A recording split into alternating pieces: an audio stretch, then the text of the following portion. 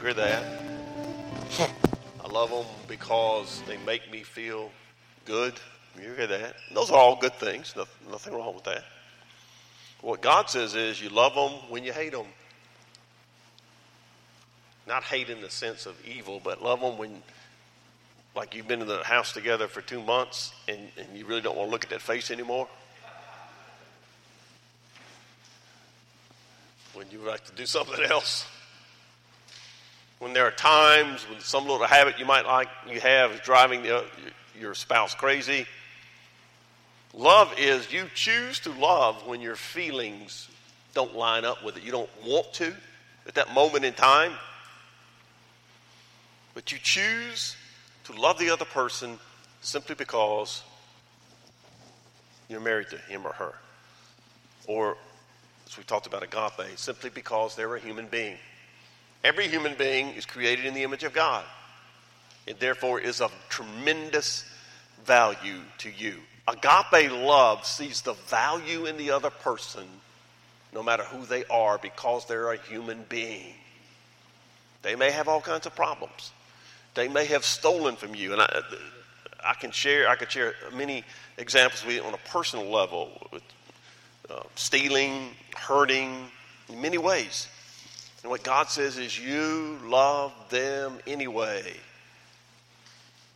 That's not easy to do, as we said earlier. It has to be Christ doing that in you. That's why love is the expression of the quote earlier about the flowers. And then love is reflecting what you've taken in. The God that you trust, you put your faith in. You love other people so they can see that God. If you're loving someone who hates you, who's hurt you, despitefully used you, Scripture talks about, when you turn around and ask God to bless them, when you turn around and love them, when you turn around and do something for them, they may think you're an idiot for being a Christian or having faith in God. They may think you're dumb, irrational, not intellectual. But what can they not say? They cannot deny that you have done this for them, can they? They cannot deny that you've loved them. They cannot deny, if you share it with them, your motivation for doing so. Because as a Christian, this is what I have to do. Even though you may not feel like doing it, you do it. Because that's who you are. You see the value in the other person. You sacrifice for the other person. It's an unconditional, expecting nothing in return love. And then the tense of the verb that's used here to describe this love, it's not past tense. It's not future tense, even though it includes the future. It's present tense. Present tense in Greek means what? You just do it all the time. Perpetually, continually, habitually. That's when you saw the verb a moment ago. The verb practices. Practices means you do it all the time. As we talked about earlier, it's who you are by nature. So look at your handout. We're going to look at number 1 quickly, and then we're going to stop for today. Verse 7. First thing I want us to notice is God's love to us. Verse 7. Beloved, let us love one another, for love is of God. Everyone who loves is born of God and knows God. He who does not love God, who does not love, does not know God, for God is love. What verse 7 is saying, in kind of a summary statement, is love is the natural manifestation of the fact you've been born again. He uses the term beloved. He also uses it in chapter 3, and he'll use it in other places in the epistle.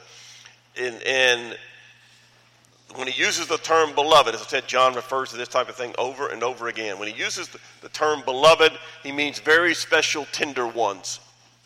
Christians are in a very special family, in a relationship. It's not that we've just chosen to join the lodge together, or we're in a group together, or on a team together. We are the family of God. We're brothers and sisters in Christ. We are his children. We are the beloved. We are his church. We are ultimately his bride.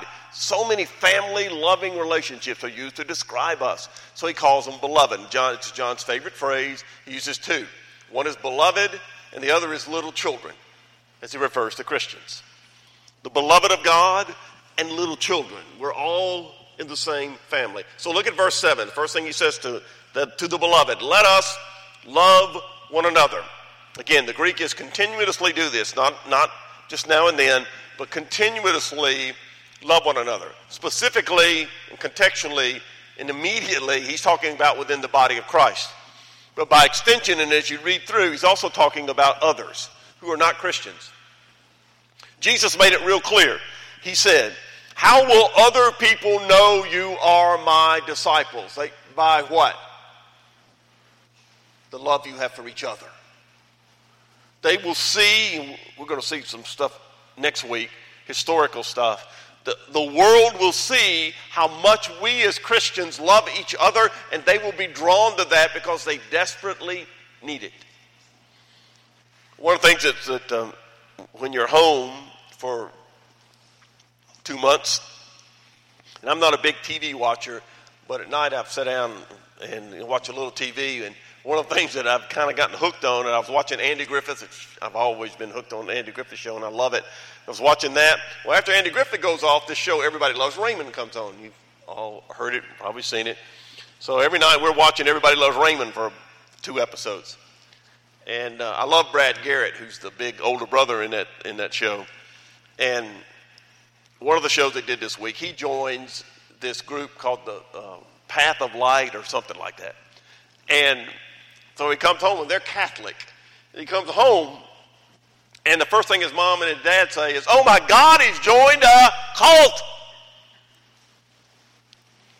And so in the process, that you see in what's going on, but in the process, one of the telling things that Brad Garrett says is, I just wanted to find a place where they loved me just for me. I wanted a sense of belonging. I wanted to feel like they cared about me, just because I was there. If you go back and you study cults, put that one aside. If you go back and you study cults, and I remember in the 70s dealing with the Moonies, and I was crazy. I'd even go out to the airport and talk to the Hare Krishna people, and anyway, dealing with some Moonies and then studying it. One of the reasons individuals were drawn to those type of groups is they did not feel that in their church or in their family. And if you remember the story of those of you older remember the story of Jim Jones in the late 70s, and he was a mainline Christian pastor, and he ended up taking like 500 people with him to Guyana, convinced them that he was the Messiah, and they all lived together and loved one another. They believed in Jim Jones. He was their Messiah. You can go back and see it. I was watching a documentary on it recently as well. I remember it vividly when it happened. And he talked every one of those people into killing themselves to follow him. He killed himself, but before they killed themselves, they all killed their children. They all drank poison Kool-Aid. And they found them, the kids wrapped around their parents, dead. They thought they were being loved. They thought they knew love. That wasn't love. That was self-centeredness. That was pride. And they ended up killing their children to follow this guy who was lying to them. But everybody's looking for a place where I'm cared about. What does John say? Look at verse 7 again. Let us love one another, for love is of God. And everyone who loves, again, agape, highest form of love, is born of God and knows God. Born of God and knows God. That's why we as the church, it's absolutely vital that we love each other. It does not mean we're going to agree on everything. Of course not. But we can disagree and still love each other and still keep focused on the essentials, the person of Christ, and what the Word of God is and who God is. How do you become right with God? The gospel, the reason we're here. When you notice these words in Greek, in verse 7, it says, let us love one another, for God is love. In Greek, there's a thing here called the definite article. It's really important. You'll see it several times in the New Testament. What it means is, when it says God is love, the way you would say it in Greek is God is the love. The love. Meaning, that there is nowhere else in the universe that this love can be found except in him.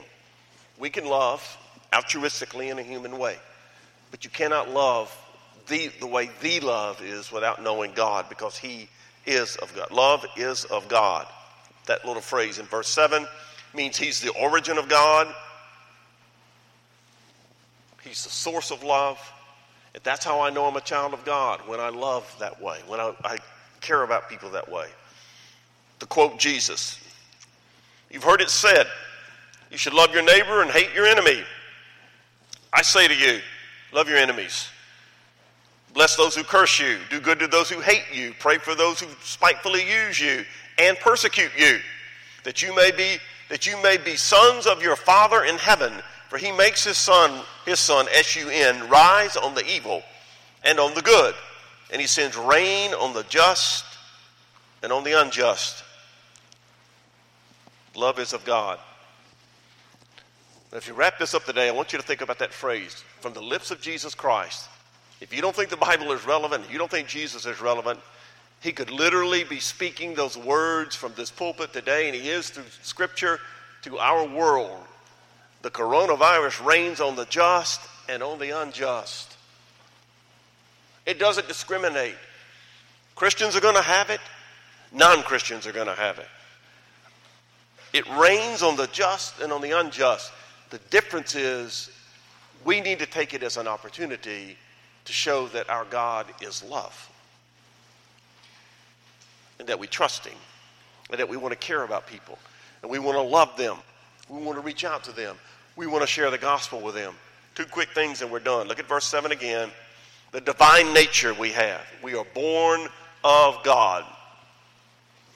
The literal in the original language is this is a past event with present evidence. In other words, like my case, I was born again 50 years ago, and that should be evident in my life today, 50 years down the road, that I am a child of God, that it wasn't a one-time event. I got baptized somewhere and that was it. No, I was changed.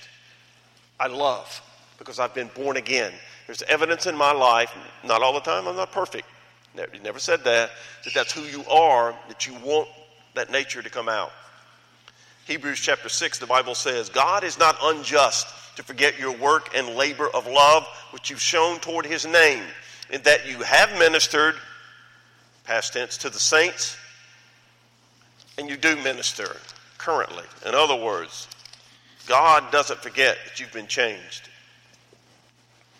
Doesn't forget. He knows who you are. He knows you became his child, in my case, 50 years ago. And he's seen what you've done for the kingdom. He's done through you. And he wants that to continue now and going forward, because you are his child. And I want to stop there today, and I want us just to think for a moment of this principle that God is love. What does that mean? What does that mean? We're going to talk a whole lot more about it next week. But here's what I want you to take away from today. And I'm looking forward to next week as we walk through the rest of these verses. By nature, our God is love. He loves because that's who he is in my life. And as we close out, this is what I want you to think about as the worship team leads us in this song. Do I love people just because they're people? Or do I love people because they love me in return? I wish they'd love me in return. And many do. You are examples.